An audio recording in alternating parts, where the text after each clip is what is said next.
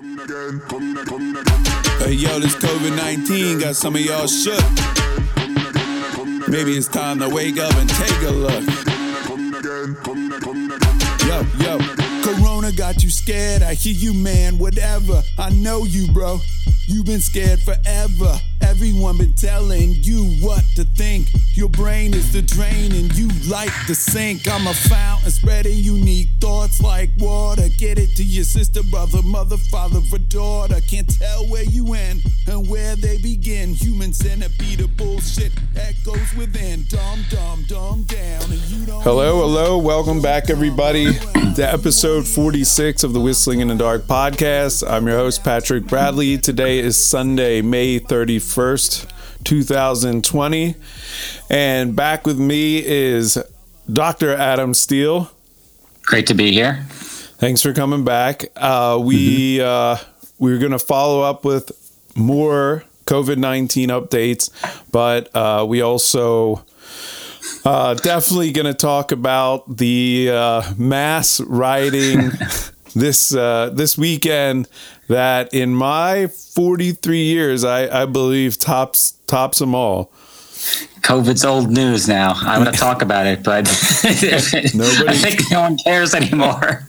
No. Yeah, the COVID-19 virus was vaccinated by 2020 race wars.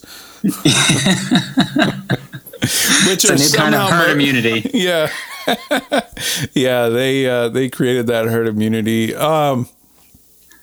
Yeah, I mean, geez, like where to start? I did an episode, was that 2 days ago or something, on the topic. So if people are keeping up with the episodes, I mean, I've already sort of talked about, you know, the basics of, you know, the man getting killed, George Floyd, and and the response. And I think at that point it was Minneapolis mostly. And the title of my last podcast, I believe, was the riots in Minneapolis cure the coronavirus or something. Minnesota, Minnesota riots have ended the coronavirus pandemic. That was the celebratory mood on Friday. Yes. So, I mean, I guess why don't we start there? I mean, unless you got some commentary in particular you want to run down. I mean, we can kind of move in and out of that in a fluid sense, but I really, I mean, you know, it's completely not spoken about. I've watched a good bit of news. I've watched more news in the last 3 days than I have in probably 2020 combined. Just been, you know, I mean, it's fascinating. And for once, you can switch from CNN to MSNBC to Fox News. And a lot of times they're actually showing different stuff because it's so insane. They can't stay lockstep, you know, so one will be in Philadelphia, one will be in Atlanta, one will be in Minneapolis, you know, so it's actually, they even seem to be taking commercials at different times, which, you know, if there's any sign of like the end of days, that these major networks are not doing that. Not syncing up. Yeah.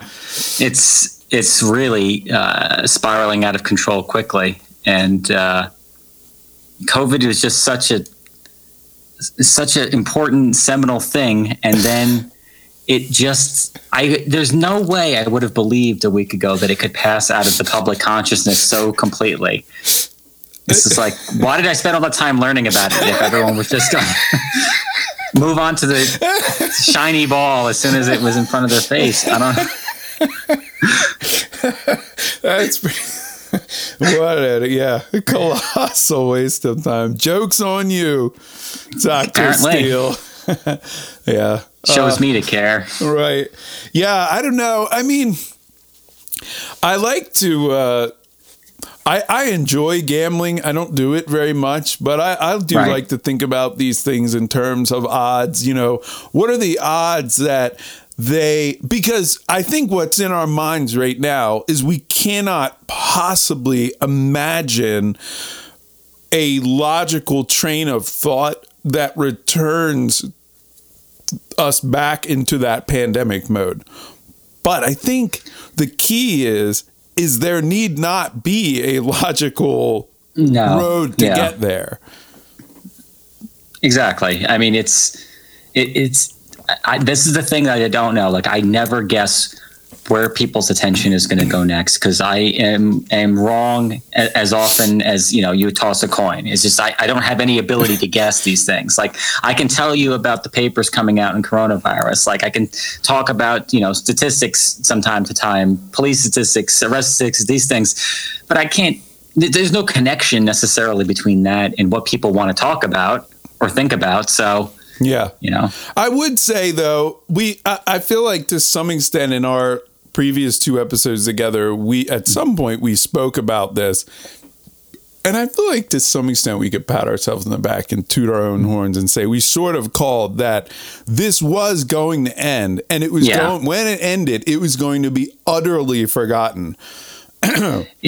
It seems so. Like, I wasn't going to go out on a limb and say I was sure of that then, but everything that I seen said this is not going to be as big of a deal as it is being made out to be, and that there is a universal there, which is when people, like, as a group overreact to something and make the wrong call. Mm-hmm. Later, it's like you can't find anybody who would admit they thought what almost everybody was thinking. Yeah, like, that's the universal. Right. No contrition will ever be exactly. had. Yeah. So, I mean, so the basic idea, right, is if we don't, I mean, to people that are still, we're like the 1%ers now that are like, have any sanity left. But for us 1%ers, I feel like if there isn't some large spike in hospitalizations in a couple weeks, then, I mean, I just don't know how you could make up any case for a further lockdown. No, I mean, at this point, the models that incorporated social distancing failed utterly, and they didn't account for mass race riots. Yeah. So we'll come to that. But like, they failed to make any good predictions. And then when the states started to reopen, the conclusion was that there would be these big spikes, and then they would happen fairly quickly. Now, like I said last time, like, people's habits can change kind of slowly. So maybe it was still going to trend up, but the predictions were still off there completely. Yeah. And now we have the ultimate petri dish, thousands of people shoulder to shoulder screaming, which, like, all of these things are right? Yeah. And like, they're saying that's why, like, you shouldn't, that's why they were saying, oh, maybe people get it at church because there's a lot of singing and people are yelling and close. And so it's just like, if any of that is true to even the finest degree, then, like, well, at least these riots are outside, so it's got that going for it. But except for the looting, of course. Right. But all the shouting, shoulder to shoulder, people just doing protests. I saw them on the lawn. Where was that? I can't remember what city that was in, that they were doing a protest. Everybody was like laying on the lawn, shoulder to shoulder next to each other, like basically touching each other. Yeah. So if we don't see a massive spike now, then that's, confirmed that the models just have no predictive power. Yeah. And I mean, honestly, last episode, we were already there, right? I mean, it was already, I mean, I think that we ended that episode with pretty high confidence, after a month of Georgia being reopened and, like you're saying, possibly slowly reopening. I mean, I had some anecdotal evidence of being out and about and certainly less commerce and stuff than normal, but you still see a lot of people out. Right. And the cases of hospitalizations and deaths have just steadily been going down. And I mean, for that to occur, I mean, what other mechanism besides herd immunity leads to that sort of decrease while you're increasing social interaction? Yeah. I mean, I don't know, to be honest. That's the only answer I can give. But so in our first conversation, we talked about SARS briefly. Now, you and I talked offline after that, but we said like SARS was another coronavirus. It was pretty dangerous and pretty deadly. It was of concern for this brief period of time and then never talked about again. And you asked me that and you said, what happened to SARS? Mm. And the answer is, and this is like the answer among people who study this, it went away. You know, it disappeared, even though like it seemingly hadn't infected a large number of people. So what is that? Like that doesn't line up with any like the general model understanding either. Mm-hmm. So, at a minimum, it's time to start admitting that, we're more ignorant than we put forth in the beginning of this whole thing. Yeah. Yeah. And I also, I'm actually not sure about this, but I thought that there's actually some disagreement as far as whether coronaviruses actually are seasonal. Is there any like debate about that? I've heard people saying both ways. Like there was a lot of stuff that came out fairly early on that looked at the how far we were from the equator and the temperatures and said, oh, all the big outbreaks are in this sliver here, which included like Wuhan and northern Italy. But we've seen outbreaks in some other places. And so I don't think there's any certainty on this. There's definitely not. So just anybody who says that it's definitely one or the other is definitely blowing smoke at this point. There's not good evidence either way. Yeah, the person that was talking to me about it, I don't remember who it was, but they were just mentioning that Fauci basically was talking about, I can't remember who was on which side, but it was Fauci on one side, and then the person in, like the head of the CDC was saying like the total opposite. Yeah. How about Trump saying what are we? I don't know exactly what our relationship with the World Health Organization was, but I guess probably I'm sure we fund it mostly. We were a member and we provided a significant chunk of funding. It wasn't like 50% or anything like that, but it was a significant amount. And we're out. That's what he said. We're out. So I guess that means we're not providing any funding or not being a part of it. I don't know what the details of membership there look like, but honestly, I don't know what that does one way or the other. Like the organization appeared to have been fully captured by China before this started, even with our money. So, what is it now? Just going to become an arm of the CCP? So, maybe.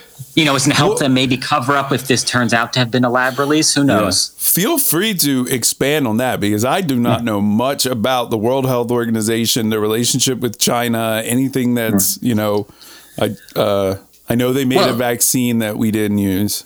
Remember that? Well, they made a test. Yeah. A test, right. I'm sorry, right. Not a vaccine. So the World Health Organization made a test. It's the test that most countries wound up using, particularly early on. There may have been some additional ones later on, but mainly most countries in the early outbreaks all used the World Health Organization test, and it worked fine. The problem that people had in general was that the World Health Organization very strangely and without much scientific basis kept parroting things that the Communist Party in China would put out like as news, like that it was contained or that it couldn't transmit. Like very early on, it was like it can't even transmit from from humans to humans. And then later, like they were saying things like it can't spread by air. And they just, and at every one of these steps, like even people who are like nominally work with the World Health Organization and who are scientists are saying like, we don't understand why they're saying this. Like, there's no way they could be sure of that. They're giving bad advice.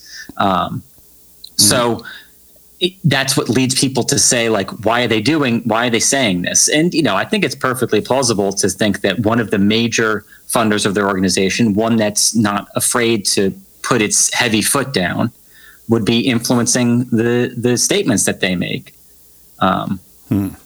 So it doesn't take a great deal of imagination to believe that. And then the question is, what good is this organization? And that I am less clear on it. I'm not going to take a firm stance on like whether or not it is a good idea, because it makes sense to me that you would want a multinational organization like doing coordination for like global pandemics, which probably most of them are going to be at this point with how much travel there is.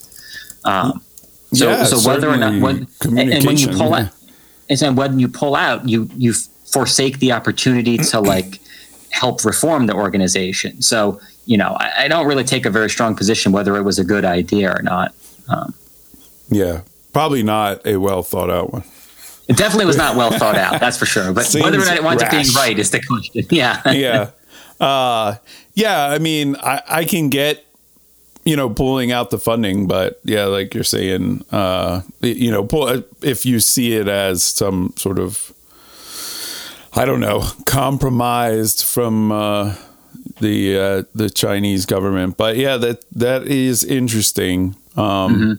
I just think in the maelstrom of news in the last like 3 or 4 days, he actually, no one really cares he's actually kind of got off the hook for that. Whereas normally I would be skewering him.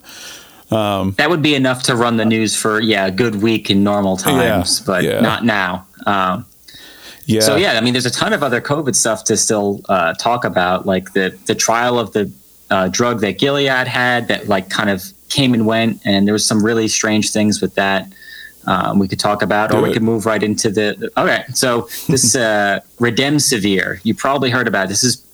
It feels like it should be still news, but this was like, I don't know, two weeks ago now, so no one's talking about it. But basically, a drug company called Gilead had this new drug that was supposed to help with COVID. So it's a treatment. So you would get it, and they'd give it to you, and it's supposed to help you recover faster or not die. Okay. So they did a randomized control study. That's the good news.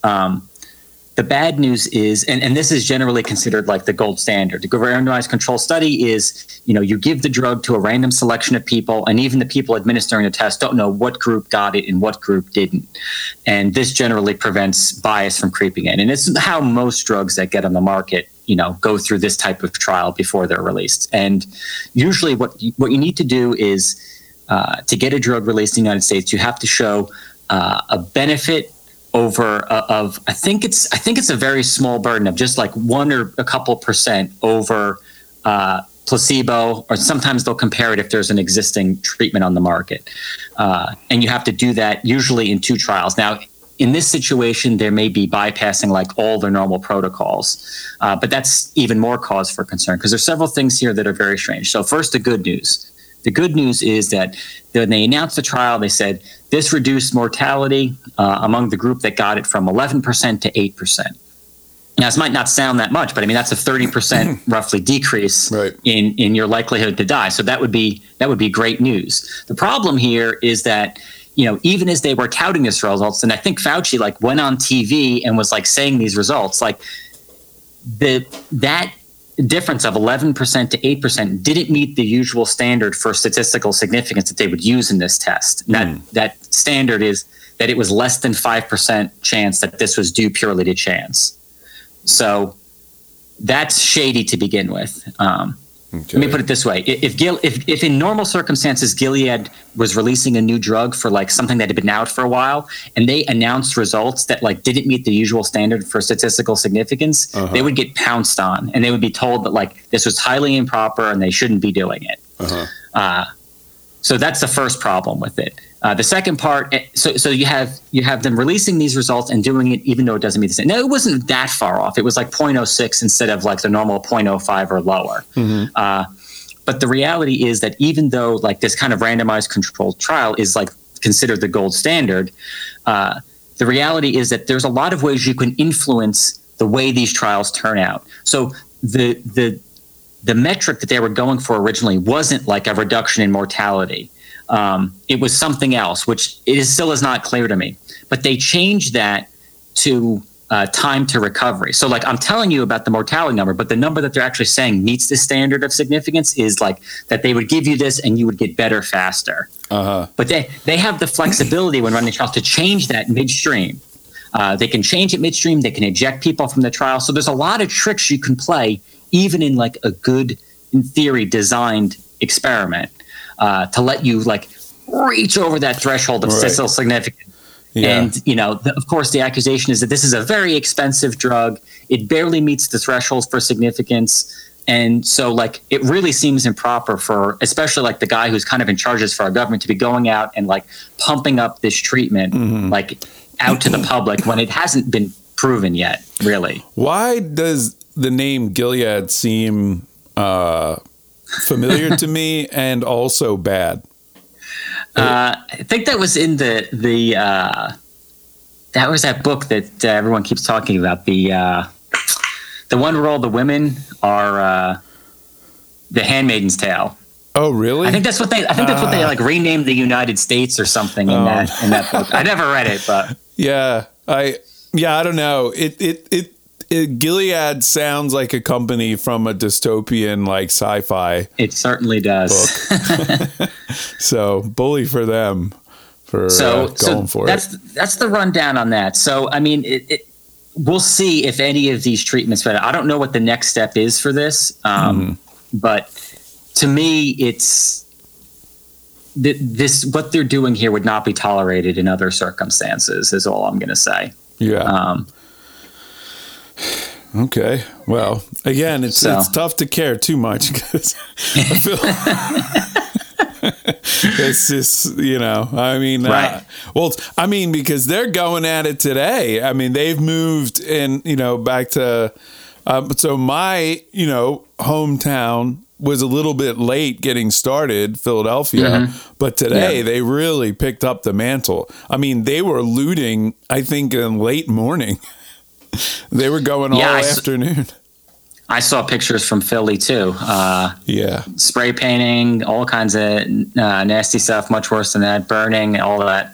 Yeah. They were, this was like today, this afternoon, early afternoon, they were ghost riding police cars into other police. At one point, it almost hit a line of police officers. But yeah, they're looting. I found a video of a looter looting another looter. I felt that was. I saw that. I thought that was a particularly Philly moment. That the one looter started fighting the other one and stole his stuff. So, I think that that's the special brand of energy that Philadelphia can bring to a situation like this. Yeah, it's not good. Yeah, and still in LA, I mean, they obviously have the biggest history of riots, right? Like, I mean, at least in the last 50 or so years, because they had the Watts riots, I want to say like late 60s and then obviously the Rodney King riots in 92. And they've been participating, but I don't think that, I'm just saying that it's just kind of mind bending. There's just never been something like this in the country where it's just simultaneously. I mean, well, not since COVID-19 has there been something so crazy that has not been affecting. Since the last 3 months ago. Not since Thursday of last week. You want to hear a funny LA? So LA, I think it was last night. The mayor goes on Twitter and he posts a tweet that says everybody needs to be thoughtful and calm down. This is obviously not 1992. It's not like we're calling the National Guard in. 3 hours later, there was a tweet that said the National Guard is going to Los Angeles. God. Wow. It was like 7:45 p.m. and like 10:45 p.m. Man. So it's like the situation is moving fast, and maybe even what we say here will be like yesterday's news by the time people hear it. Yeah, maybe they got into, a sort of wealthier neighborhood with people that had some power. That, said, hey, we're not like sitting here taking this. It was yesterday in Philly. They hit like the really nice areas like Rittenhouse Square and stuff, and today it was like in over in West Philly and kind of more in the hood and stuff. And I'm surprised at how I actually have a friend I mean, we're not like tight or whatever, but we're Facebook friends. And she owns a restaurant in that area. And she had like her Facebook story. I mean, she was down there. She was like, it was pretty scary. I mean, just like watching her restaurant just get trashed. She's just standing, like a half a block away, and people are just like blasting in there. And I don't know. It's like she just had to watch as they destroyed a restaurant. Wow. Yeah. There's no That's cops awful. like anywhere. And she was just trying to get out. I mean, her main thing was like, she was like, okay, we got everybody out, everybody got home safe. And I guess she was sort of hanging around. And then I don't know if it was her partner or whatever.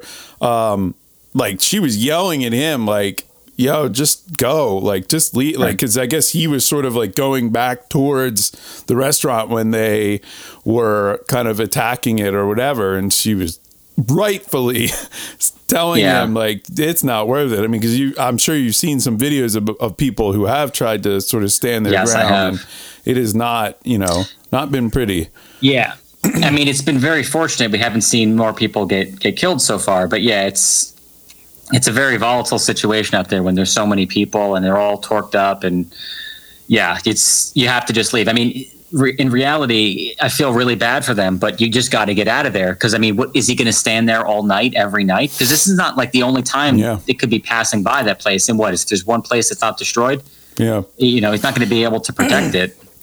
Yeah, and there was I mean, I think if you really set up some sort of strategic defense, but not like you unarmed standing on the street. Absolutely. You have to be like the Koreans in the 92 riots where they had like assault rifles and they were on the roof. Yeah. That becomes tough to approach. It is. I mean, I've seen people who have protected their businesses that way. There was some guys who had a bakery and they just had to stay there with their, it looked like they had like some shotguns or something like that.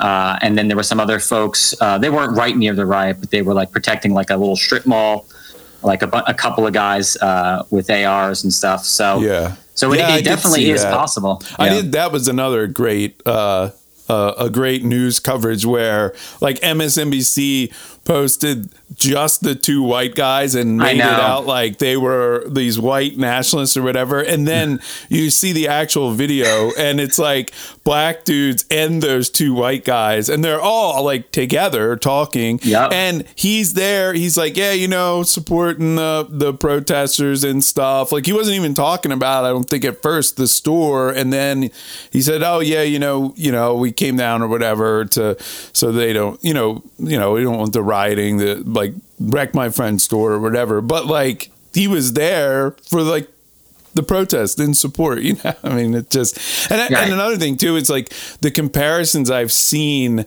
they keep comparing the response of, Trump to, what capital was that?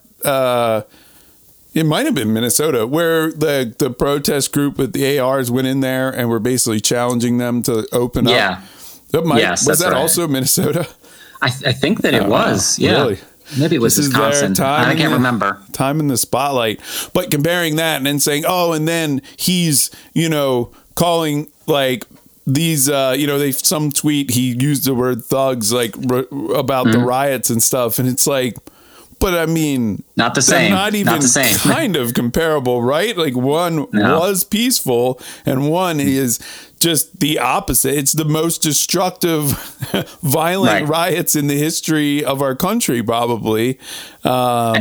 I mean, even aside from that point, what I had read, and I think that it is true, it came from a source that I thought was reputable, is that the law in that state was that it is okay to open carry in that state capitol building. Yeah. So I don't think they were violating it's not the law. like actually violating the law. Now, of course, there's questions of intimidation, but like if your law says you can open carry, it's not really fair unless there's some other activity going on that suggests it to be like the mere fact that they were open carrying means that they were intimidating, Right. Of course, they probably mean to some extent. I'm not going to be naive about it, but the reality is that them exercising their right, and I don't think that they should be like said that anything bad should be said about them for that. Yeah. At the same time, it's just like it's easy to talk about the rioters, but there's a ton of people out there too, that are like trying to do the right thing and protest without destroying their neighborhoods. I saw another clip of folks like protecting, I think it was in New York City, protecting a Target, like drawing up a barrier of the people who were part of the protest but didn't want the looters doing it to get in there and destroy it.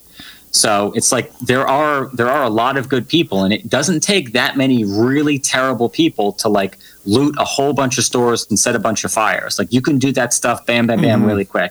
And people are going to be opportunistic. So. Yeah, and they have the cut, even if it is a small number of people that are, actually doing the looting and the vandalism or whatever, they still have the cover of a much larger group. Yes, that's right. No one's going to stop them because they're going to be terrified to do it. Yeah, and I do think that at some point, I think that stuff is kind of contagious. I mean, I don't know what you were like, but I mean, I was thinking back to, when I was 20 years old, I mean, I didn't care. I would have went in those stores. There's no doubt. Like, there's no way. Like, I was not a libertarian. I did not have like a moral code of conduct. I was extreme. You weren't strong into property rights back then. No. I was very angry. Angry. I hated the police. And, there's no doubt I've done some bad stuff in my life without a big group of people egging me on. So, it sucks. I don't like it. People are on a spectrum. So, I mean, you're absolutely right that there is going to be people who wouldn't do it if no one else was doing it. And then if they see other people doing it, they're going to do it. Yeah. So, I mean, that's the reality. And I think it's sort of pretty illustrative of basically everything that I wind up talking about on this podcast, or we have the last few times, is you got 99% of the people are pretty much just going along with the group. Yeah. And there's just not a lot of critical thinking. And I think that also leads to stuff like that. And, but I heard of all places on Philly Sports Talk Radio. I was listening last night on my way home, and I was breaking the law because we had a curfew, and this was after 9 p.m. You were lucky. You got home alive. Yeah. I said, hey, if I don't text you in 15 minutes that I got home, I'm like, you got to set up a GoFundMe for my bail money. Because we actually were pretty close. They were boarding. My friend lives a few blocks from where there was like rumors there was supposed to be a protest at this Kirkwood police station or something. And I know, like, you could see like on the Facebook page, like people that own the businesses, they were getting plywood up and stuff. I drove by, I saw them setting it up. So I mean, it was like, I was, hoping nothing like that was going to happen. And I guess it didn't, but anyway, I was driving home listening to the sports talk station, and remember, like, and I listen to a lot of sports talk, but I find normally in times like this, it's awful, especially there's no sports going on, because it's like they always take these like big events and sort of cast them, through the lens of like sports. And it's like, who cares? We tie basketball to the protest. Right. But this was actually an actual, relevant one. He was saying, like, people, they're saying like, protesting, peaceful protesting, that's great. Like, why don't you just do that? This sort of violence and the riots take away from the message and, blah, blah, blah. And he said, while yes, I agree that the rioting is bad. I mean, he's like, obviously I don't want any random person's stuff, their business looted, people hurt, etc. He said another way to sort of think about this is that we have been peacefully doing this for years now. And, he was referring to the whole Colin Kaepernick, Black Lives Matters, kneeling. And he said, and a lot of those same people were telling us then, like, oh, you have no respect. Like, you shouldn't do this. You shouldn't do that. And he said, he said nothing happened, nobody listened, nothing changed, and eventually now we're here, and now it's boiled over. And they made another point, which and I mean, I thought that was like pretty fair. Like that really came through, because I wasn't like a huge supporter of, you know, the Colin Kaepernick, whatever, all this stuff. Yeah. I mean, I wouldn't say I was like opposed to it. It's like, knock yourself out if you want to kneel. Certainly, far be it from me to feel like somebody's disrespecting the American military. But and then the other thing he said too, which was even more basic and simple, he was just like, you know, and then he said also, it's just kind of the way we are, right? I mean, he's like, if my ankle hurts me, I'm just not going to do anything about it. He's like, I'm going to walk around and it's going to get worse and worse until I'm basically hobbled and I'm limping around. I can barely do anything, and I'll finally go. And he said, like, this is kind of just that in a way, you know, like nobody's going to really listen to it until it's just so bad. It's like, good Lord, you know? So I thought there were both of those together. It softened my view a bit. And not that I don't know that it necessarily needed to be softened. I mean, I like I said, I mean, I don't have too much trouble getting into the headspace of being against, you know, police brutality. I just don't look to race, you know. I look to things like the war on drugs and the welfare system that has like targeted these communities as the real key. You know, and this other stuff is more of symptoms, like the super high murder rate for young, you know, black men in the United States. I feel like that's more of a symptom than something fundamentally violent in their DNA. You know what I mean? And that the cops kill more black people than white people proportionally. I think that could be pretty easily explained as a symptom of the first symptom. So I feel like what we're really looking at could be like a symptom of a symptom, and we're so far away from the problem. And ultimately they're not, you know, this movement or whatever. It's just all anger and like, what are the demands? Like, what is it? Like, what's the action? That is the key. That is the key, Pat. So people like the points that the guy you're saying on the radio was making were perfectly fine. But the reality is, unless you have a specific set of things you want changed that you are saying is going to make a difference, no one's going to know what to do next. So, like, I've seen research that says one thing and the other with respect to like whether the rioting leads to change or whether it leads to a backlash. Like, and I've seen data on both sides. So, like, there's no one that's going to be 100% sure one way or the other whether or not they're effective. But I can tell you this, it's 100% not going to be effective if at the end of it, everyone's like, well, I don't know what to do now. Yeah, I've had exactly one policy prescription made so far, which we can discuss. It's an interesting topic, but you know, if you want to reply to that first, go ahead.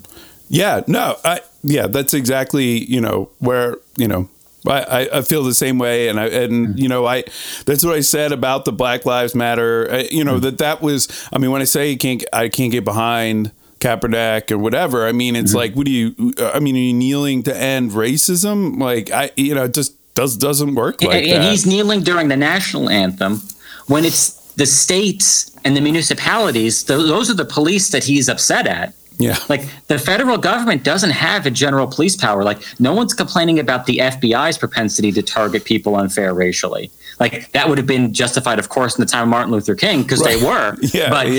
But the specific things that we're discussing now as part of this national conversation, like, are all occurring at the state and municipal level. So it's like, what specifically is being asked here? And I think that's part of the problem. I think part of the frustration is that no one knows what to ask. Like in the case of like the Hong Kong protesters, which is like another major like protest / riot that happened recently, like they had this specific list of demands. Like, they didn't want to be extradited to China. Like, that is like a specific thing that they wanted. They wanted this some laws passed for like more autonomy, right? But if you ask the protesters what they want, they say, we want the police to stop killing us. It's like, it's 100% right, but it isn't actionable. Yeah. So like, what specific? So like, there needs to be leadership here. There needs to be someone taking charge to like transforming like these general feelings that I understand completely. I mean, I've been on like the over militarization of police and use of excessive force since like, you know, roughly 2008 or whatever. Whenever Radley Balco was at Reason magazine, he's a very good person on the subject. You could read him. I think he's still at the Washington Post. But these issues have been out there for a while, and they're driven by a lot of things. So what are the policy prescriptions? Like, if you want to discuss qualified immunity, like we can talk about that, because that's one thing that people may or may not even be familiar with, even if they're familiar with the riots. Do you know about that? I've just seen, you know, it more in headlines or whatever, but I saw, I think Scott Horton just posted an article about that, about basically explaining, but I didn't actually read it before this, so no. So here's the basics. So usually, like, there's nothing in the law that prevents you from suing someone for civil damages if you think that they've done you wrong. There is a legal principle, however, called qualified immunity, and this protects police officers in the performance of their duty. So if you were arrested by the cops and you thought the police officer used excessive force, like, you can't sue him. He's immune from like civil suit. Like, you could sue the city, right? And you could bring a criminal suit, but not a civil. But that's not up to you. The criminal is you would be going to the city and saying, "I think that this police officer should be charged with something." It's ultimately out of your hands. Yeah. But the civil suit is something that is within your hands. You know, even if the person gets off of the underlying crime, like in the case, let's see, like OJ, what happened to him? Like he got off. From the murders, but he was then later sued, and a big civil judgment against him basically got all his money for the Goldmans. Yeah, but same thing with Epstein, right? He most of all the time he was in court was all about civil suits, or not even court. I think he had more depositions than anything, but he had tons of civil cases coming against him. And so people say, well, this is really unfair. It's basically like, to some extent, these police officers are above the law here. So we want that changed. I'm like, I'm sympathetic to that. But what do we, in this particular circumstance, the thing that everybody is angry about was, it's George Floyd, or is it Floyd George? I'm sorry. George Floyd. George is his first name. George is his first name. Yeah. He was killed by a police officer who, you know, sat on his neck until he asphyxiated and died. That's like probably what happened. You know, maybe there's some medical things there too, but that's probably exactly what happened. Like, the end to qualified immunity would have changed that? Not at all. And insofar as people were happier, like when he was charged criminally, like that has nothing to do with it at all either. And there's no way in my mind that I would believe that the people who are angry enough to be out in the street, like protesting and rioting, would have been happy if they said, well, he can be sued. Like the guys next of kin can sue him. Like, would that have satisfied anyone? No, it absolutely would not have. So it's like, it's almost like a red herring. So like, it's interesting to think about like whether qualified immunity should exist and what would happen. There's a really interesting libertarian perspective on this, which is, so basically, if qualified immunity went away, what I think you'd wind up happening is that officers who are interacting with the public in any significant degree would have to cover some kind of like liability insurance, kind of like a doctor has malpractice. Yeah, exactly. Some malpractice insurance. So either like, and since this would probably be a requirement, it might even be provided through their job. So either they would need a salary increase to cover this, or it'd be provided through their job. It's probably not going to come out of their pocket in any grand sense either way. So the cost to hire a cop is going to go up. Maybe they'll reduce the number to keep the payroll roughly level. But what are we even saying here? So like, let's say that's not even a problem. What we're saying is, so what would be the practical effect of that? So the cop, again, if he has this insurance, it probably is, he's not even going to pay out personally because he's got the insurance covering him. And so is this getting you any closer to justice? Probably not. The only effect it would really have is now you have this one extra entity, the insurance company. And so what we're saying is that we want this private entity, the insurance company, because we think they're going to do a better job of taking bad cops out of the force than the elected officials are. So like that's the point you'd be at when you say, if you're saying this is going to make a significant difference. Like, so I guess we were depending on the insurance company to say, I won't cover this guy anymore. Yes. He keeps right. He's been people. fired from 3 departments. Right. Yeah. No, because I mean, it does happen that like a cop can have a ton of complaints against him, go from department to department to department. And it doesn't matter. Like a new department in a new municipality or a new state would be perfectly happy to hire the guy. Mm-hmm. But if he's uninsurable, then that won't happen. Right. Yeah. But what we're saying is that we trust our elected officials and the people in charge of the police department so little that really an insurance company is the better way to go. And we do. Who's a good we actually, and, at least as libertarians, we actually already do. Yes. Right. I know. It does sound like the only thing that sucks about that is, you literally have to wait till he kills a bunch of people probably before he gets fired. Right. Although maybe the insurance company's really good at their, right? They might be really good at their job because they got to make money, so they'll really try to sniff out these bad apples. But you can easily see it being the case. They're going to look at the small incidents. They're going to have some kind of psych test for these guys.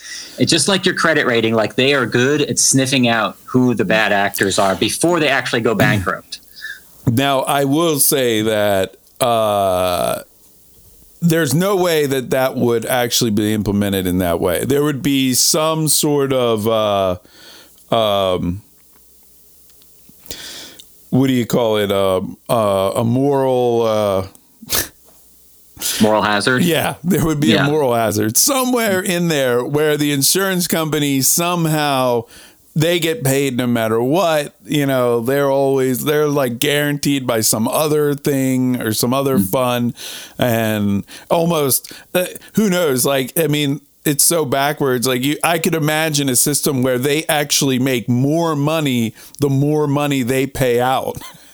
Like because it's going to be, I guess, buried in some weird, right. It'll just be buried in some terrible legislation somewhere in some 1,000-page document that maybe Rand Paul read once. It might be heavily regulated. And what they did with Obamacare was they required the insurance companies to issue these policies, and then what they did was they set up a fund that was a backstop. So if the insurance companies lost money paying out claims, they would get repaid from this fund. And so, yes, it's totally possible you'd have an analog of that for this type of insurance. And so there's no, there's so much incentive for them to pay out, because if they have any sort of, if they're in cahoots with hospitals or doctors at all, they get if there's any way that they can do that, it's benefits them to pay out and just start pulling out of that fund, that's only if they're net negative, though, right? That they pull out of that fund. So it still is the case that they still want to make a profit. Like it's still best for them if they collect premiums and they don't pay out any claims. Like that is the ideal situation here. I mean, but Obamacare hasn't been around that long, right? Right. Like, how are they going to compete with some super loose company that just pays out to everybody? Then everybody's going to want to get in there. And there is that. And in fact, what happened with Obamacare was a bunch of new entrants to the insurance market came right when these state exchanges came out. And many of them had very little experience in the medical insurance market. They priced their policy. Right. They priced their policies really low to get customers, and then they tanked when the claims came in, and a bunch of them went out of business. And then the next year they were gone and the premium shot up. So, but why weren't they able there's to, a lot of problems. Yeah. Why weren't they able to just tap into this fund? I don't know what all the details are. Or maybe it's that they didn't go bankrupt, but they had to really increase their premiums to then be somewhere where it was. Okay, no, that's right. With this fund, the problem with that fund was it ran out of money. Oh. And at first it wasn't what was supposed to happen with this fund was that a fraction of the premiums got paid into it. And so there was a cap that limited the government's liability to whatever so a fraction of the premiums go to, and they got paid out of that. But it ran out of money, and then I think they just removed the provision that it had a cap or something like that. But this was in the last year or two. So the point is that these things change over time and generally not for the better. Right. I mean, what was the first income tax, and what is it now? And right. I mean, I do think that that's how a lot of this stuff operates. It comes in, oh, no, it's only 1%. It's only this, it's only in this very rare case. And then slowly it just gets expanded and expanded. Right. And then you have race wars across the United States. So that's the question, is like, what specifically could we do? Because I am sympathetic to a lot of what the protesters are saying. And the police are not covering themselves in glory here. I reviewed like a 40 videos in a row today of cops running over people with their horses, a cop rolls down his window of his SUV and just sprays the pepper spray out onto everybody on the sidewalk. Yeah. Some lady carrying her groceries home gets shot in the head with one of these less than lethal weapons. She's bleeding out the head.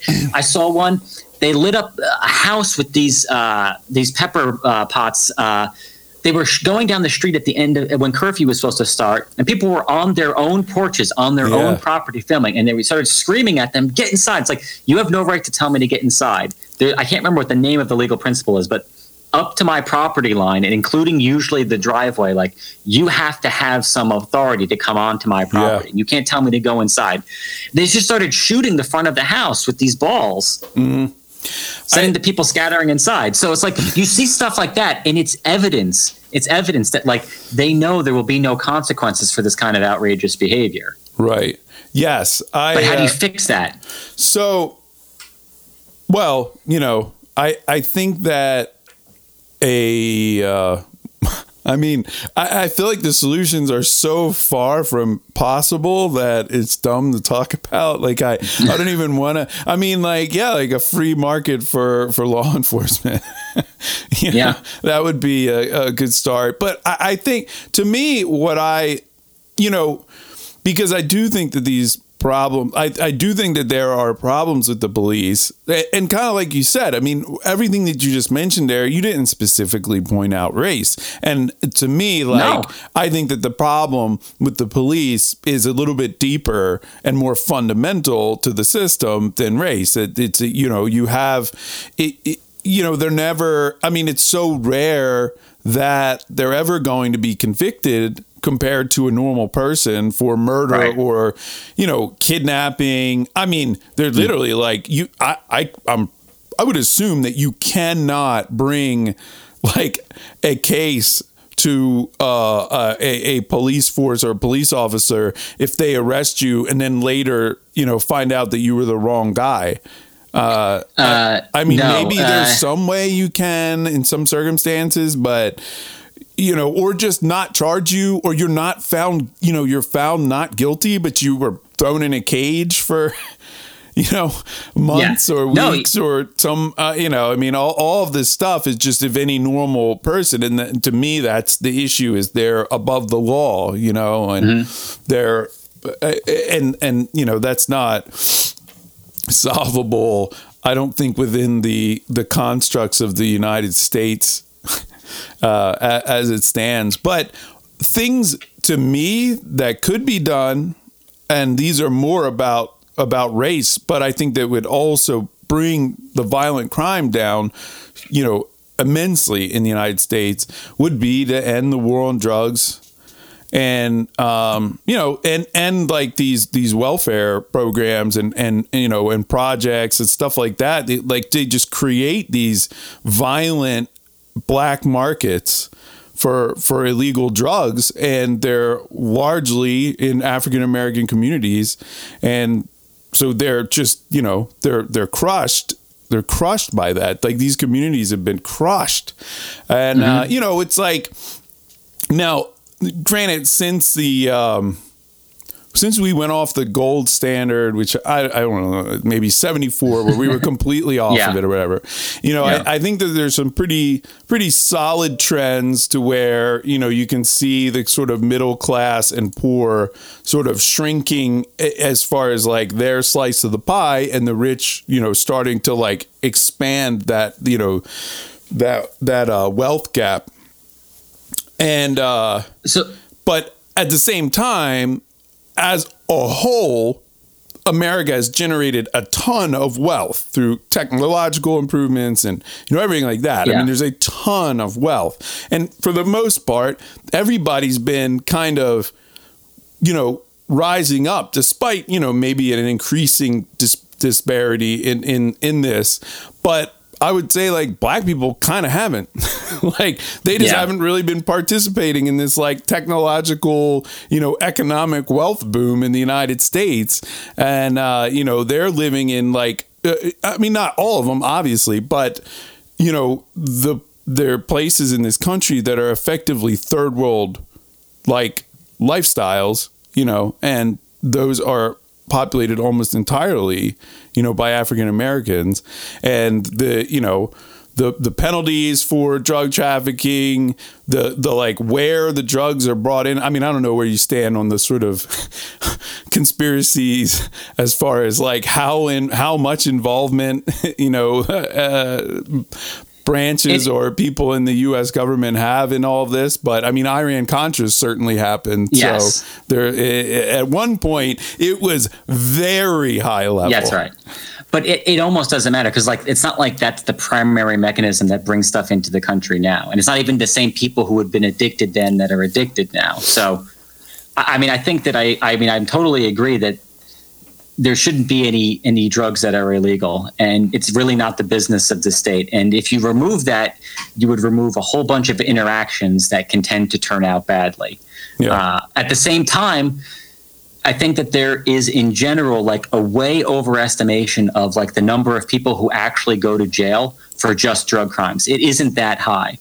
Most of the people who wind up in state penitentiaries are there for things that you and I would both view as actual crimes, violence, taking people's property. If you're convicted of just a drug crime, because partially of like how crowded these places are, you generally are going to get like a suspended sentence or something like that. So I think that libertarians tend to overestimate that the number of problems that this would fix is all I'm saying. Of course, it should be legal. Right. So regardless, even if it didn't fix any of them, it's just on principle, it should be legal. Anybody should be able to take whatever substance into their body they want. But I mean, so I tend to think mostly about homicide. I mean, obviously there's a lot else, but I think that I do think that it's pretty, and I don't personally have like a number for this, but just, I would say most of the murders in the United States of America surround the drug war, the black market for drugs. I mean, it's not random people, because then again, like why do the suburbs of Philadelphia have like a European murder rate, and then the inner cities, and then look at the murder rate during Prohibition and then after Prohibition. That's right. I mean, I think that there's, and now alcohol is obviously like bigger. That's a bigger sort of drug market than, weed and heroin and probably all of them combined, by percentage or something, if you looked at it in the 20s, I guess. So for me, I think it's that. And then, and I don't pretend to be somebody that like really has the whole welfare thing, locked down in my head. I mean, again, obviously I'm opposed to it just on principle, because like, where are they getting this money to give these people? Well, they're grifting it off of other people. They're just stealing it, through taxation. So, I mean, I just cannot possibly be for it in general. But I do think that there's something to be said for that. Particularly when you get into the projects type stuff. And it's like, for instance, right, like they stopped building like high rise projects because they were so awful. They were just cesspools of, murder and drug trafficking and everything like that and whatever else. So, and I think they're sort of moving away from that. But I do think that like, even if you somewhat try to like geographically spread people out, or at least like not stack them on top of each other, like this is still a group that has an identity that, like, you know, they still have phones, like they still have like Facebook and stuff, like they can stay connected. And I think that like it still passes this generational, you know, problem around. So I think that it's not doing, you know, African Americans any favors whatsoever, like doing this. And I mean, just the you know, like one of the big things that you can look at is like the like, what do you say, like illegitimacy, you know, it's higher now than That's like, right. you know, in the past, before they were even like, you know, given the privilege to vote or whatever, you know what I mean? Like, so I think that there's been some real changes, despite at this point under the law, like we're all treated the same, you know, by the letter of the law. And so I think you got to look outward, like elsewhere. Like Trump ain't going to make a difference. Like he doesn't, you know, well, unless, I mean, we had riots like this when Obama was in office too. So it's like, it's a problem that like is persistent and has been around for a while. So and you mentioned a couple of interesting things there. So like, with respect to like welfare, like I do think that it's possible that there is an element of like dependency creation where you give people more and creates disincentives to work and breaks down communities and the need to stay together for families. I would recommend, if you want to read like a history of the welfare program in the United States, there's a book called The High Cost of Good Intentions. That was very good. It's like from like programs that were from like the Revolutionary War, like all the way up to today. And the overall theme is like how these programs, when they're created, have like expanded afterwards. Cause like they're created for like a specific purpose and for a small group of people. But there's always like someone outside that circle that says, well, why not? If these people inside the circle are deserving, why not these people outside? And then it gets bigger and bigger and bigger. And the benefits are, and it also crowds out what used to be private charity and donations, which used to be a much bigger part of the overall charity picture, and they had more flexibility to work with people to try to address these concerns. Whereas when the federal government is giving out benefits, it doesn't say like, "Oh, are you using these well?" It just gives them out, and there's probably a bad side to that as well. So, that the amount of charitable donations over the years is something that I'd be quite interested in. That's actually something I've meant to look into for a while now, and I haven't, or even where it's at today. You know. So there's, going back to something you said earlier, just in case there are other gold bugs who like to listen. There's a fun website called WTF Happened in 1971. It's just like a website of like a bunch of charts of like productivity and wages and stuff from like the mid 40s to the present day, and like you just see all these charts. There's like a bunch of stuff that happens like in some normal way up to 71, and then it just like everything diverges. So that's good. So anybody who wants to check that out, but yeah, I mean, I just don't know what to say. I mean, in the absence of leadership saying like, these are our specific demands, what do we want changed? Like, I don't know what would happen, because these problems exist they definitely exist to different degrees in different police departments. Like New York's, like NYPD has like much lower rate, like per capita of like police killings than someplace like St. Louis. It's a huge factor between them. It's like almost 100 or something like that. But you still see these incidents that make people really upset and angry about the relationship between minority communities and police coming out of places like New York. So there's more going on here than just like stop killing us, because you could bring that number down and you would still see these incidents.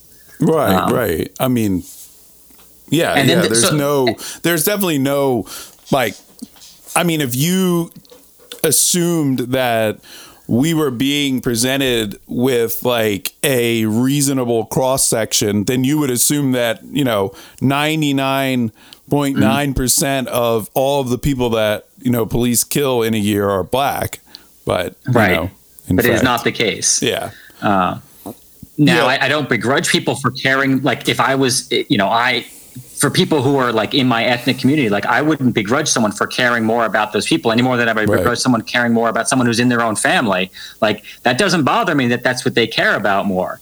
My only point is, if you think you can address like the overall problem by saying this is a problem of race between police and minority populations, you're mistaken, because there is a lot of police departments in this country, and plenty of them are majority minority at this point. And Atlanta, for sure. I mean, there was like a really poignant video where it was like some white, like Antifa looking kid screaming at this black cop. And it was just like, man, like how are the liberals going to do that math? Like, right. They're just, divided by zero and their head exploded. Yeah. Well, it already did, because the things I was seeing, this is, I think, already gone, but the Minneapolis mayor had said that first night that all the people that were arrested were from outside Minneapolis. So that got people's heads spinning, like, oh, I'm sure all the rioters are really not people who are just pissed off from the city. Like, it's outside agitators. And then people started saying, this is a Russian plot. I'm not joking. Like, yeah, they're already bringing Russia back in. Yeah, I heard the whites. Yeah, is it unbelievable? It's just like the conspiracy theory that will not die. I am second to none in my dislike for like communism or even just like Russia in general. Yeah, but they're not the ones causing this. Yeah, they definitely not. Yeah, that was really. I was talking to somebody the other day, and I don't have a lot of these conversations in the last few months, but I actually did at a little Memorial Day barbecue and had the allowed number of people by my overlord, Mayor Keisha Bottoms. Don't worry, It was less than 10, and but we were talking, and yeah, man, I mean, there is something. I don't know that it's anything like particular to Trump. Maybe he just tweaks this little nerve in people, but the whole Trump derangement syndrome, as we're talking and it's like, as a libertarian, like I'm supposed to be the conspiracy theorist here, right? Like that's that's the stereotype. And I actually learned that at one point. I remember I was reading something, whatever, online, and I just saw that it was like a joke about libertarians and being conspiracy theorists.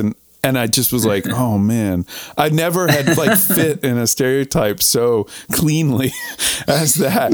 But but it's like, how are you still holding on to this like Russia thing when, I mean, of all things, it's like the Steele dossier was like basically like a hoax, right? I mean, it was just like fabricated.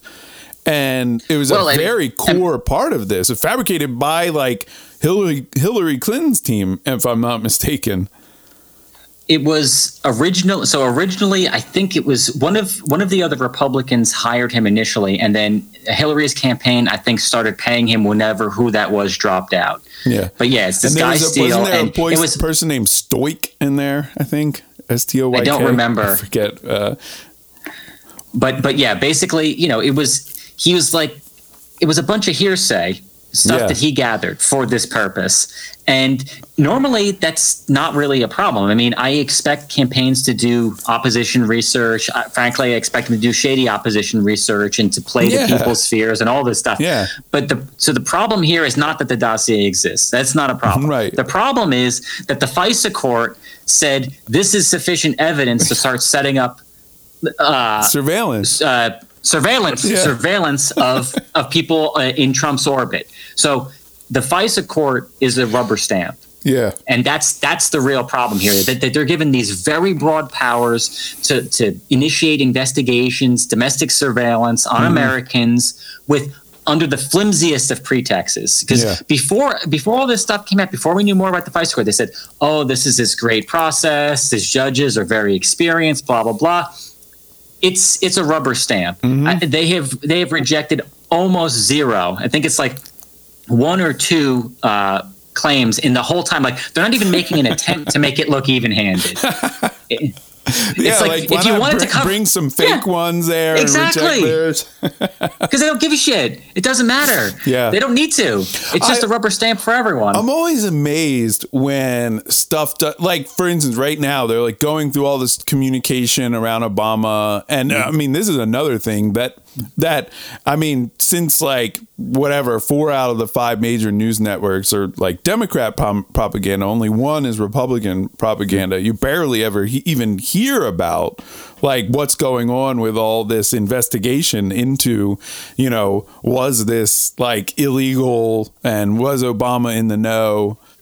Well, I mean, there was a bunch of people who did know about it, but I mean, I have some sympathy there because the president is never going to be like possessed of all the details. And if his people that are like his trusted intelligence people are saying like, we think there's a real possibility reverse connections between people in Trump's orbit and Russian government or Russian intelligence, like there is an obligation to investigate that. Yeah. But it has to be, because it's so sensitive. It rubber stamped by the Pfizer court. Because it's so sensitive, like you should set the highest bar for yourself. Yeah. Instead of the lowest. Instead of the lowest. Like from the beginning, it was always like, we're going to get him under the Logan Act, which is like, no one has ever been prosecuted for this in like the 100+ years it's been on the books. Like it's a joke. Eli Lake has a very good article, like a good summary of like, now after the fact, everything that we can see about this. So if you want to look up Eli Lake, he has a good article about it. But there's no, I mean, I don't really know strategically. I mean, I don't believe that most of this stuff isn't done without strategic, you know, thinking or like planning or what, you know, like you're saying, nobody's ever been like prosecuted or, you know, certainly found guilty under the Logan Act. I mean, they knew that. Like, did they actually think any of this is going to stick? Or maybe they were just banking on they were going to. I don't think Obama knew what the Logan Act was. When Comey said to him, "Oh, it might be a Logan Act violation," he said, He didn't know what it was.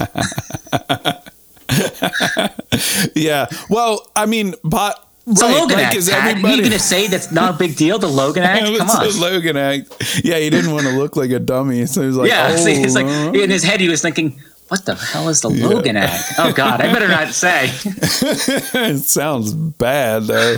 It sounds real bad. Yeah.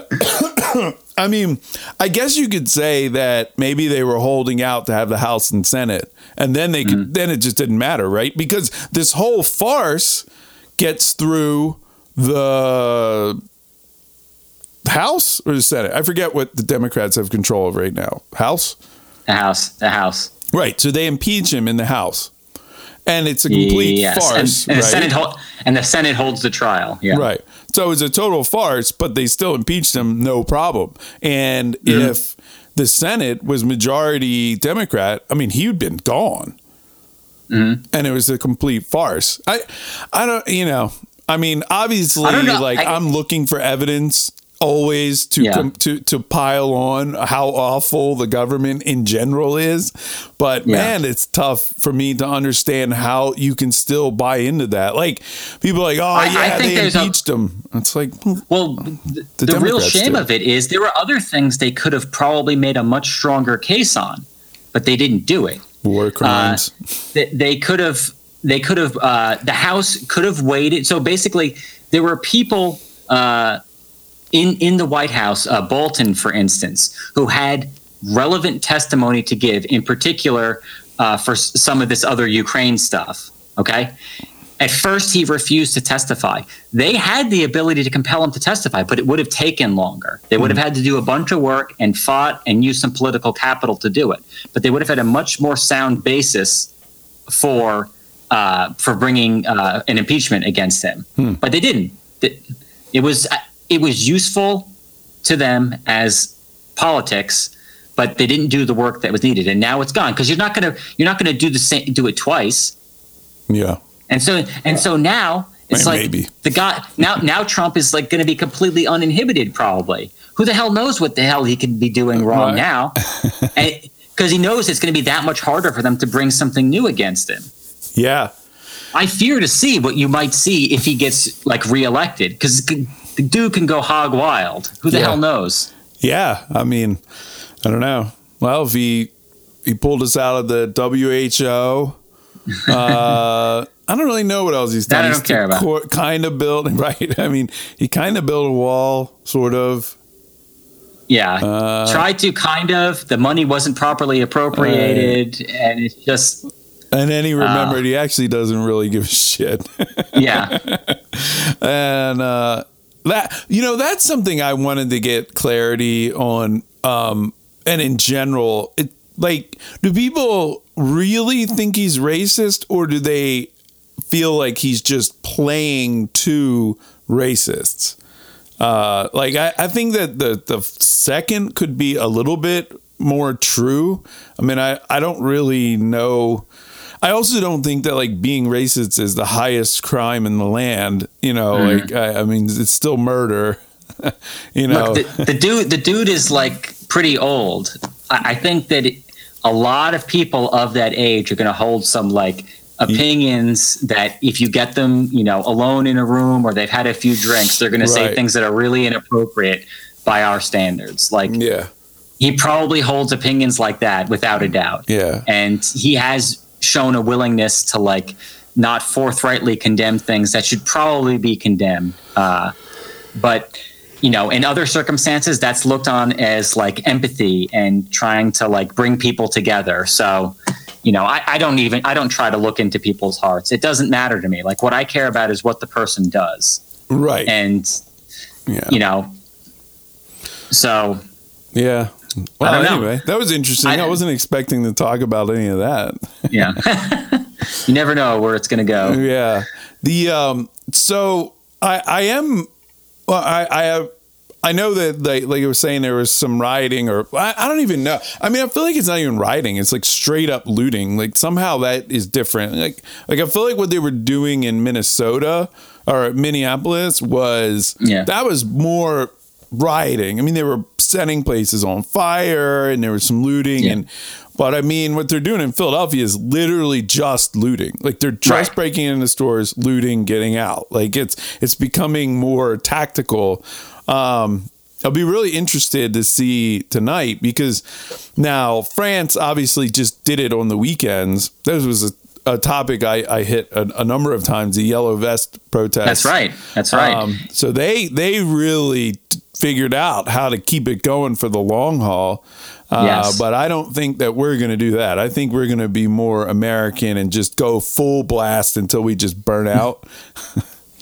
It could very well be. I mean, that's an interesting point, though, that you make about the yellow vest, is that I think a lot of people they look at this and say, this stuff like this doesn't happen anywhere else. Well, I mean, the yellow vest protests were huge. There were people out in the streets like every day and night, and burning cars and spray painting and kicking in windows for an extended period of time.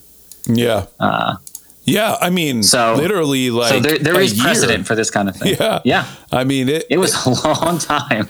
Yeah. There's nothing. I'm wondering I'm just sort of looking around to see if there's anything kind of going on right now. I mean, I will say, like, I think that last night was a little bit more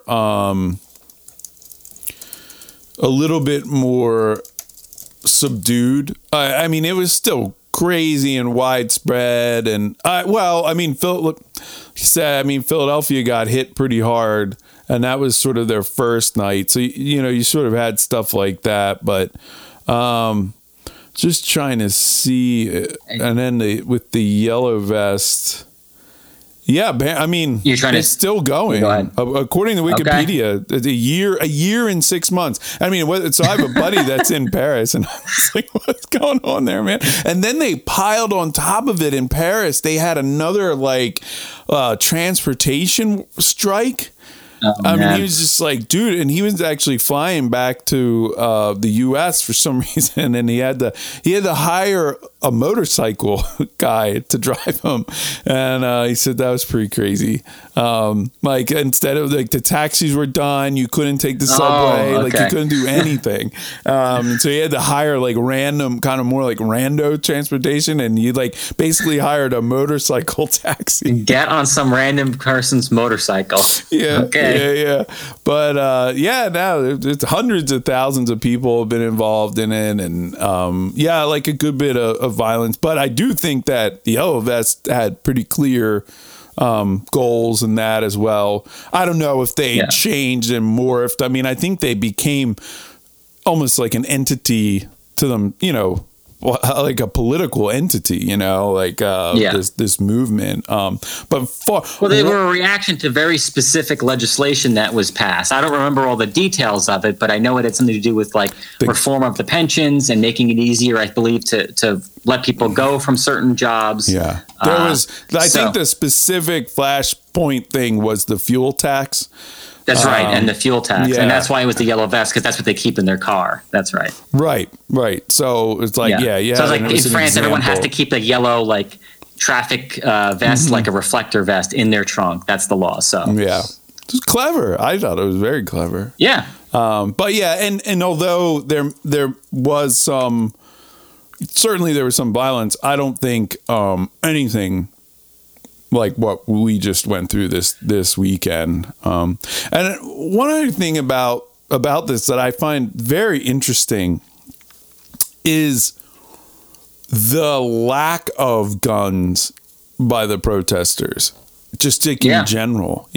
I mean, this is it's like they're, I don't know. It's kind of this and it's sort of like both sides, right? It's like you have the police and the protesters are throwing water bottles and cans and trash and the occasional rock at the police, and maybe the police will fire rubber bullets or tear gas, and it's like this big argument, but neither side is like taking it to the next level. That's like, right. No matter how destructive it was, like, it's nowhere near the amount of destruction that the U.S. population could, in general, unleash, on the, I don't know, the other part of the population. I mean, it could just be outrageous. And they so heavily outnumber police and stuff. Like, I mean, who knows? Like, that's absolutely right. There is a degree of restraint, it seems, on both sides. And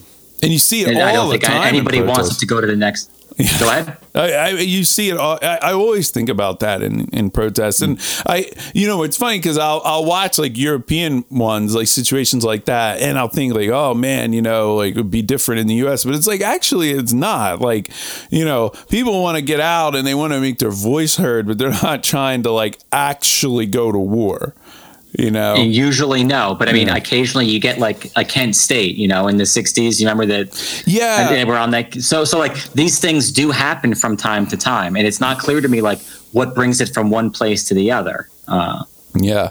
I mean, that this is, I do think, so I think that when they sort of evacuated the police station, I think that was the tipping point. And they it's like they got a taste of victory and they realized that their numbers could be overwhelming. And I think the whole country kind of saw that. And it was like, wow, like we really can just like do what we want. Like we have more than you. And I expect it to wind down, of course, but to me, it feels like some kind of precedent was set that this level of like power can be wielded pretty quickly and easily with no organization, like, well, unless there are Antifa organizers or something, but or the Russians, maybe the Russians, or the white supremacists. Well, no, the Chinese. There's a guy there's the editor in chief of like one of the main Chinese newspapers, and he legitimately said this on Twitter today. He said, I think what's going on in America is that all these Hong Kong protesters went over and started these riots. Right. Well, so it's probably one of those things. It couldn't possibly just be us, people in the United States rioting. That Right. No possible way Right. that is the solution or the reality. The reality, yeah. But yeah, I think that even though I do expect that it's going to wind down, I mean, eventually it will, right? I mean, eventually you will have burned every building to the ground, and so you'll just sort of. Well, I mean, that's the big problem is that similar riots that happened in the 60s, like, caused huge numbers of people to move out of the cities. Mm-hmm. And communities took a very, very long time to recover. Yeah. And we're talking about, like, so you talk about your friend who owns that restaurant. Like, these small businesses were already, like, on the brink of annihilation from being closed down by coronavirus. This was the last thing they needed. Mm-hmm. And I've also heard some people who are completely ignorant saying, oh, what's the big deal? They have insurance. Like, insurance, there is often a provision in it for civil unrest. So it is totally first of all, insurance doesn't always cover all of these losses anyway. Mm-hmm. And second of all, they might get zero if the insurance companies decide that this counts as civil unrest. And the more damage is done, the more likely it is that they're going to do that. And certainly, if the National Guard gets called into somewhere, they'd have a strong leg to stand on that say it counts as civil unrest. Yeah. So you have a situation where businesses were probably like super low on cash. In the places that they were able to, maybe they were just starting to get ready to reopen. Mm-hmm. Yeah. And then this happens. Like, even if their particular business is burnt, like if it's burnt to the ground, that's just done. But even if it's not, people aren't going to want to go to that neighborhood that consists of 60% like burned out and like boarded up buildings. Yeah. And people aren't going to want to do their shopping or their go to restaurants there. Yeah. And then what's going to happen? Yeah. Yeah, I mean, and where her restaurant is in, like arguably the most posh, shopping district certainly like in downtown Philadelphia. So I think what you probably will see is, despite that area being hit hard, it'll get rebuilt relatively quick, but you're going to have the more, outlying kind of more maybe like, kitschy sort of interesting areas that they lose, that they were coming up and they're just not going to make it, or I don't know. I mean, it's obvious, I don't know if you know who Millie Weaver is. She's this kind of reporter, Twitter sort of person that got famous through like being on Alex Jones's show and stuff. No, I don't know. And she's honestly like probably like way more level-headed than Alex Jones is. She's more just like a standard kind of Trump Republican person or whatever for the most part. And she was just sort of after the first night or something, she put some tweets. She's like, well, just like talking about like the economy and stuff. And she's like, well, we're going to have, at least we'll have a lot of, window repair companies, are doing a lot of business. And I just responded. I said, look, it's the broken window fallacy in action. It is. It's literally it. Like, this is it. Like, this is the example of like, obviously this isn't good for the economy. Right. This is literally setting money on fire. Yeah. Like, that's what it is. Like we like, and so like when we do this to other countries, it's obviously not good. Like no. Yeah. Oh my God. There aren't this like, magical resources that appear out of nowhere. And like, yeah, like you're saying, I mean, we've just gone through 2 months of lockdown with like very, very low productivity. And then we've destroyed a bunch of wealth that we had created already. That's right. In just a few days.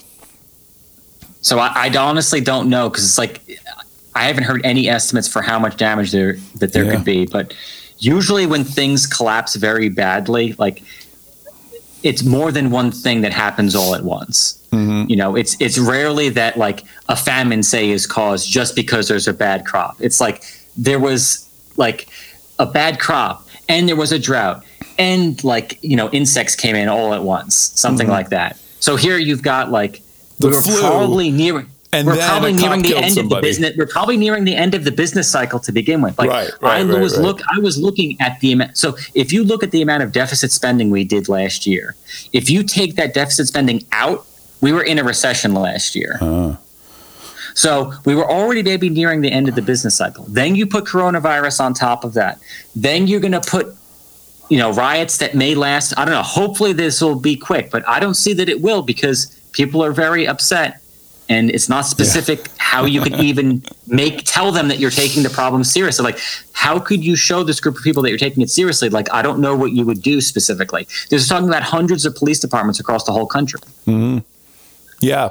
And it's also going on in smaller cities too. I mean, I actually would be really interested in like what the number of cities that have had like, let's say like, actual some looting or something, because I mean, there was big protests and stuff in Savannah today. I mean, it's a relatively small, city in Georgia. And I mean, it's like pretty well known, but it's not, not a big population. Are they going to wind up, looting tonight? And there was another one I happened to see that was just some, anyway. I mean, and there also were stuff in the suburbs last night in Wow. the Atlanta area, like I mean, Atlanta's a little bit different as far as like the way people get around here. It's like the population is sort of much more mobile than like northeastern cities. Like, when I lived in Philadelphia, I mean, it was a trip to go to the suburbs. I mean, you didn't just like go out there, Whereas Atlanta, like people from the suburbs are in the city all the time, and vice versa. Like we go out. It's a little bit different. So it's not as surprising. I've been pretty surprised if like Ambler, Pennsylvania had like looting going on. I don't see them of their own volition like getting all torqued up about this, but. Yeah, but I don't know. I don't know. I don't know if it's wind down and the amount I would be really interesting, like an actual like number on the cost estimate of all the damage. But they're still racking it up. I mean, so right. I mean, I think that no one's going to want to put that out right now. It would be considered insensitive or crass or something like that. Right. And just like it was crass to consider. The cost in dollars when we were locking down from the coronavirus. So, and I guess it's crass to talk about like the people that have been killed in the riots. Oh my gosh. Yeah. Like, God bless it. Yeah. So I mean, sometimes these things come and go quickly. If not, I don't know. And it could be, and honestly, I feel like there's maybe a connection between these two things. I mean, you've been telling people that they can't go out for extremely long periods. I would guess that we know how high unemployment is rising now. It's probably a lot in these same communities that are hurting, right? Yeah. So you lock people in their homes for 2 months. You tell them they're not allowed to go to work, so they lose their job because the workplace lets everybody go, and then they see people who look like them getting murdered by the police. It's a powder keg. Yeah. Was this, you sent, I didn't notice. I'm sorry. I didn't have this out. You sent me a tweet from Philadelphia. That was just within the last, it's 10 o'clock. That was just 20 minutes ago. All these fires. Wow. The tweet was, I don't think it's that bright there. Maybe it's from an hour or two ago, but it wasn't long ago. Fair point. And there was like an explosion. Oh my God. Yeah. It looks like a war zone. Yeah. Yeah. I've seen a few things. So that was like really interesting seeing that girl's story and her like walking around. Like I felt a lot more in it. And another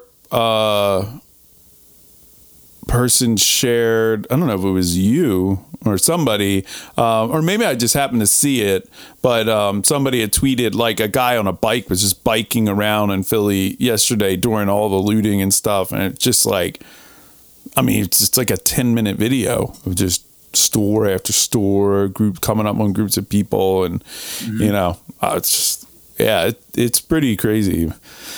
It looks like it's getting another night. I thought last night was like a clear ratcheting down, but I mean, maybe not. You know, I bet if I looked at the number of cities that actually were having incidents, I bet you it was actually a lot more last night. It's like a new virus is spreading. It's a riot virus. Well, oh my God. That's the whole idea of memes, right? You know, yeah. It's ideas that spread like a virus. That's what a meme is. So I'll put this in. This is another fun, well, not so fun now because we're living through it, but this was a paper that was published in 2012. The author purported to show a 50-year cycle of like violent riots in the United States. So it's like 18. Let's see, what are the years he calls out here? 1870, 19 around 1920, and then like the mid 60s. And so he called in this 2012 paper that there would be riots in 2020. Wow. Okay. Jeez. So it's very, very strange stuff. Now, it could just be a coincidence, but this guy is, you know, at a reputable academic institution. He's got the graphs here to show it. So yeah, it's a pretty incredible prediction. Yeah, it is. It is one thing with predicting things when with something like this. I mean, there was also the Ferguson riot, so he would have been right that year. Probably too, and who knows? I don't even know like how many. But you know, I often think about with this will seem like a huge change of topic, but with like Bitcoin and the predictions, you know, and because I'm hearing Peter Schiff a lot, you know, and he's always trashing Bitcoin and saying it's going to go to zero. And the thing I always say is I mean, not that he ever like responds or anything, but I always say it's like you may be right in your prediction, but your analysis just is always so like trash. Right. I think that happens a lot. And the thing that, and I mean, like, granted, obviously I'm pretty well aligned with Peter Schiff on most stuff. And even this, like, I don't know what's going to happen with Bitcoin. It's certainly not getting adopted in any sort of, you know, like functional way in the economy. That's right. People are just sort of betting on it going up. Still, this isn't really used for, you know, in any sort of money sense. But anyway, but yeah, it's he could be right, and I don't want to say too badly about him because I do think that he's called a lot of other stuff. So, and I think that his analysis, for instance, on the housing bubble was like money. So, but I think what sadly happens is you have people like that do make some claim and like somebody's going to be right, but it doesn't mean that they actually understood what was going on, you know? Exactly. Like it could have also just like rolled a dice and, you know, had each number assigned to a prediction and just tweeted out that result of the dice roll. And I mean, with Bitcoin, there's basically two predictions. There's like Bitcoin is going to go to the moon or it's going to go to zero, you know, like those are like the two limits that basically everybody predicts. You very few people predicting, you know, making bold claims about Bitcoin being worth like 15,000 next year, you know. And where it's like around 10 now, like, you know. Right.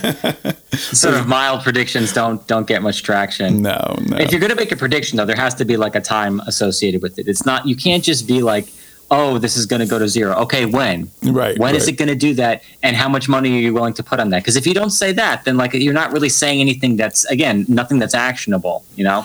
Right. Nothing that's disprovable anyway. Yeah. And I mean, I can get that, like, it's one of the probably things that the Austrian theory, you know, the Austrian economists did not really develop tools like that. And maybe you say that's like, you know, sort of baked into the fundamental kind of mechanics of it that they don't, you know, really that type of analysis, this sort of like a priori logical, reasoning doesn't really lend itself to making these type of predictions. But a guy like Peter Schiff is a stockbroker, so he's got to be doing more than just like reading human action. That's for me, and to do podcasts based around. Yeah. I mean, I don't know. McAfee backed off his bet. I don't know if you saw that. Do you know what McAfee's bet was? I don't know. I thought he predicted 200,000 or something. So he predicted 1 million, and he predicted a date. And do you know what he was going to do if he was wrong? It was something disgusting. Yes, he was going to eat his own dick. So he officially recanted that, and he claimed it was a joke. Like obviously eating his own nether regions, I'm sure, was never a realistic thing, but wasn't on the menu. He started zing. So he claimed that he was obviously joking about that prediction. And like the one thing I would say is, like, first of all, it's like a joke. It has to be kind of funny. Like, what's funny about predicting $1 million Bitcoin? Like, where's the humor? Like, you obviously think Bitcoin's going to go up a lot. So you're like, you already were wrong about that, at least. Right. You think 100,000 is, but now you're saying 1 million is a joke. And he was like, if it was $1 million a Bitcoin, then it would be like larger than the GDP of the United States or something like that. Like, it's, the total value of all Bitcoins. And it's like, yeah. And I've made that, clear on my podcast as well. Like, if there's, at the end of the day, if there's 21 million Bitcoins and they're worth $1 million, that means that they're worth $21 trillion. Like, you think that's where we're going? Like, not without some like huge economic shifts between now and then. And one of them is, like, most people say, it's like, well, maybe it's not that unrealistic. Maybe just the dollar crashes, right? Like, you still may be able to save your parts, buddy, and be right. But I mean, now I think it's like by the end of 2020, so he would need like too short. Yeah, he would need like a dollar crisis. So what would he say? What would he say if it actually happened now? If the dollar crashed and it went up? It wasn't. It wasn't a joke. Got you again. Yeah, I don't know what, but I don't know.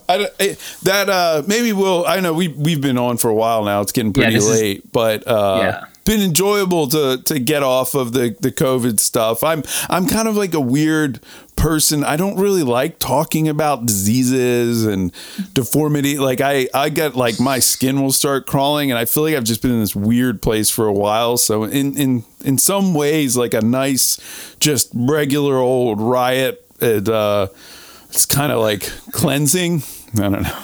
Something that doesn't make you feel as gross. I say. Yeah. Okay, is there anything? I can understand that. It doesn't make me feel as gross, right? Is there anything that you are looking at, like, before we wrap up completely, that you actually think is still relevant with the coronavirus? Like, beside, we say, hey, well, let's see. I mean, basically just like keep watching the numbers. Is there going to be a spike because hundreds of thousands of people have been running around in the streets going crazy? I think that this idea of a partial immunity to other similar coronaviruses is the key idea here that sort of makes things make a degree of sense about this whole thing. So we didn't even talk about that at all. We talked about it. Well, I think we just talked about it offline or on text or something. But yeah, if you want to, that was actually pretty I'll cool give article. a quick rundown on that. So the basic idea here is there has been some research that's come out. So normally, I mentioned this a little bit last time, like with regard to like maybe why the nations in Asia did so well. The basic idea here is that in general, if a disease jumps from an animal to a human, you expect no one to have any pre-existing immunity to it. So it just races through the population and like has to infect everybody to get some degree of immunity. But it seems to be not what we're seeing here. And so you have to explain that somehow. Is it explained by the social distancing or the shutting down? I'm not so sure about that. Obviously, you and I are both kind of skeptical of that. But there is like another theory that would explain like the huge variance, or at least a degree of the huge variance in case fatality ratios country to country. So like you have countries like France, even like good countries that have like 15% of the people like diagnosed wind up dying. And then you have places that like, you know, Iceland, where it's like 0.6%, or Singapore, which is like even lower than that. And then you have very low fatalities across all of Asia, Australia, and New Zealand. And then you have the serology, which is like this test that says if you have antibodies, so like, did you get it previously? Where the results have just been all over the map, wherever it's been tested. And it doesn't seem to bear any like resemblance to like whether there was like even like an extremely strong curve. So certainly the places which had really big outbreaks had fairly high ones. But even places that had like really minimal outbreaks have had some reasonable amounts of serology. And then there are some places that have had a ton of cases where the serology comes back pretty low. And so one way to resolve all of this is to say, well, maybe the coronavirus is actually quite deadly to people who have no pre-existing immunity, but that some significant fraction of people do have this. And unlike other, like zoonotic, that means ones that came from an animal viruses, here you have a situation where coronavirus is so similar to other coronaviruses, the common cold, or especially to the first SARS, that some significant number of people just are naturally immune to it, or partially immune to it, such that they have very little response. This would also maybe explain like the very high numbers of like asymptomatic cases that you see in some places. So that's the basic idea. The idea is that you may have partial immunity that explains why the curves are dying off even before a large fraction of people have gotten it, but that you still have very high numbers of fatalities in some places where maybe there wasn't a similar coronavirus. And then you have very low good numbers in Asia, which are closest to the initial outbreak and where this thing originated, which presumably it would be reasonable to assume at least that they probably have the highest number of similar coronaviruses circulating in the population there. So like that's the theory start to finish. Yeah, it'd be pretty, though I don't really get how that would explain like France versus Germany though, or Iceland. It wouldn't explain that. Yeah. No. But so there's definitely other things. It's a partial explanation. Yeah. And what, I mean, like, is this just like literally a theory, or what type of research have they've got to back this up? There's several new papers that have come out showing. So, okay, the biggest, like most convincing one is that there's a new preprint out that reports that 24 out of 24 people, so it's a small study, but still 100% of people from Singapore that had the first SARS in 2003 have a pre-existing immunity to the new coronavirus. So it lasted, how many years is that? 17 years immunity to the new corona. Yeah. So we're talking about immunity that lasted from a different virus over 17 years. Yeah. And that also 50% of people that had no exposure to SARS-1 in the same study, 9 out of 18, also already had T cells targeting the new coronavirus. So from that, it's just like, if this was anything like a random sampling, the reason Singapore had such good results is because half their population had immunity to begin with. Yeah. And that the virus was mostly just circulating among like the guest workers. Like Singapore has like a huge population. It's like 25% or even 30% of their population as people who just come there from like Malaysia and places like that to work. And the virus has been very active there, but those places that like people live in group housing and they're all very young. And so their fatalities have been very low. People just said, well, if they've just done such a great job of contact tracing, that's why Singapore is doing so well, because they kept it in just these small places and those people are young. Well, maybe not because of this study. Yeah. So there's real science behind this. And then there was another study too, which studied essentially the same question in a different group of people. Oh, okay. Yeah. That's promising. And, and maybe there's also some of that, sort of similar coronavirus stuff in the explanation for SARS, because as you said, it still kind of just went away. Yeah. Maybe we all got the cold and then common cold, and then we couldn't get SARS or something. Right. I mean, SARS could have been the same story with SARS, where there was a similar coronavirus before SARS came out, which conveyed a partial immunity. And that one, except maybe that one was more widespread, or maybe just the first SARS was less deadly. Who knows? But it could be a very similar story here. And this is going to wind up disappearing, and everyone's going to shrug their shoulders and say, oh, I don't know what happened. Yeah. Yeah. I was at the grocery store yesterday, and I just had this moment. I was picking up like a yellow onion, and I was just looking over at the woman next to me in the red onion area, and she's going through the red onions, finding the one she wants. And I was just like, what the fuck is the point of any of this? What an absolute joke that sitting in your house is going to save you. Like, people's grubby hands, like, and I don't care. Touching all the onions, right? And everybody's doing. What do you think? Like the Instacart worker is somehow like, are you gonna Lysol every onion that comes in? Like, or if you get a pack of tomatoes, in a plastic thing. I mean, well, how did they get inside? I mean, I guess possibly there's probably are mechanized farms that possibly don't touch anybody, right? That like they somehow usually those are picked by people. I mean, I honestly don't know, but like I guarantee that people are touching all that stuff and your boxes of cereal and everything like that. And I mean, there's no possible way, right? That it's I mean. Okay, I'm sure we're decreasing, if you had a model, we're decreasing the amount of contact. But, I mean, there's still so much contaminated stuff just going around. And it's just a joke. But I also had a kind of little moment where I felt like I really could get in the headspace of a person that is actually very scared about the reopening.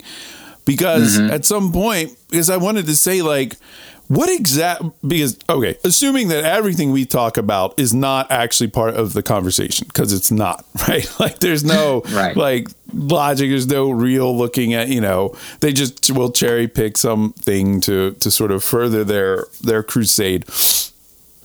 But, like, there's really... in the kind of like mainstream discussion, I mean, there's really, it's pretty nonsensical to start opening up, right? Like it doesn't really, I mean, like they want to flatten a curve, but what is that? But like, okay, just take for this argument, right? So when we shut down, there were less hospitalizations and deaths than there are today, but we're opening up. Like it's like, hey, things are actually even worse than when we shut down. Like we haven't gotten back down to that level, but actually, wouldn't we need to go below?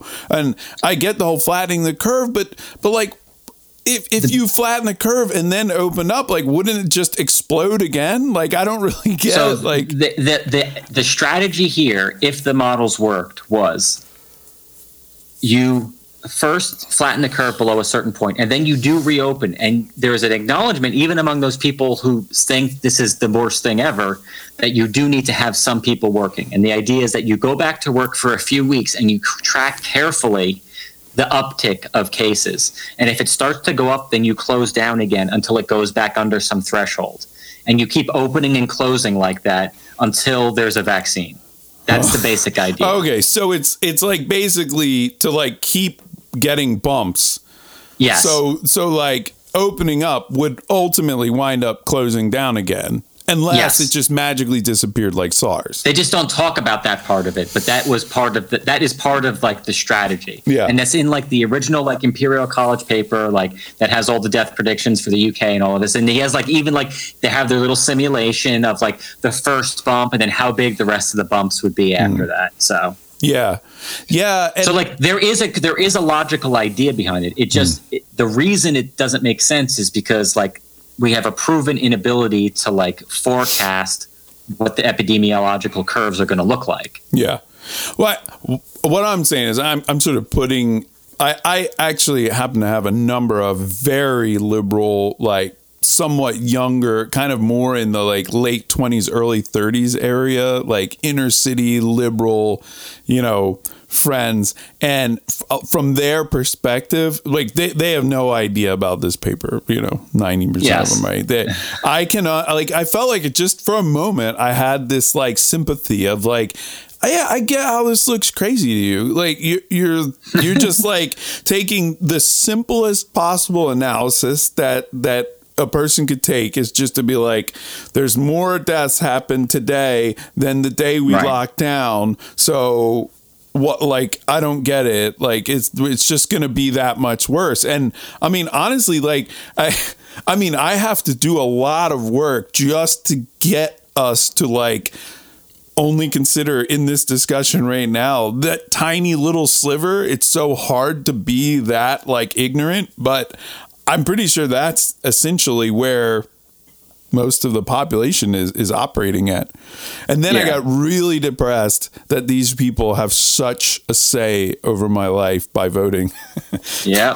So they can do pretty much anything to you if there are enough of them. Right. Yeah. So anyway, why don't we wrap it up there? We got back, did a little more coronavirus stuff. So that was nice. I don't think I plugged you last time, but I believe your Twitter is Adam V. Steele. If you want to just follow a regular person's Twitter account. Mine's Patrick J. Bradley. I mean, I almost don't do anything on Twitter these days, but I do tweet out my new episode. So that would be, but I guess you just subscribe to me on your podcast app. So that's probably how you get it anyway. But I do have a Facebook page, Whistling in the Dark podcast. There's a YouTube channel. So, I actually even have a Gab account. I haven't looked at it in a while. That's Whistling in the Dark. But I think Gab turned out to be like what we kind of feared, that it's just this kind of like ultra right wing, like, yeah, it's cool. You can kind of like say what you want, but like you really need the like both sides or all the different opinions to make it interesting. It's just not, well, yeah, I mean, I'm not like alt-right or whatever that is anyway. So well, that old joke, Pat, where they say if you were like a settler in early Americas and you said, we're going to start a community that will like not burn any witches. Well, what are you going to end up with 100% of in your community? All the witches. Yep. Yeah. There it is. So that's the problem. But well, I'll talk to you soon. All right, everybody. Stay safe out there. Don't go out burning and looting, please. And talk to you soon. Peace.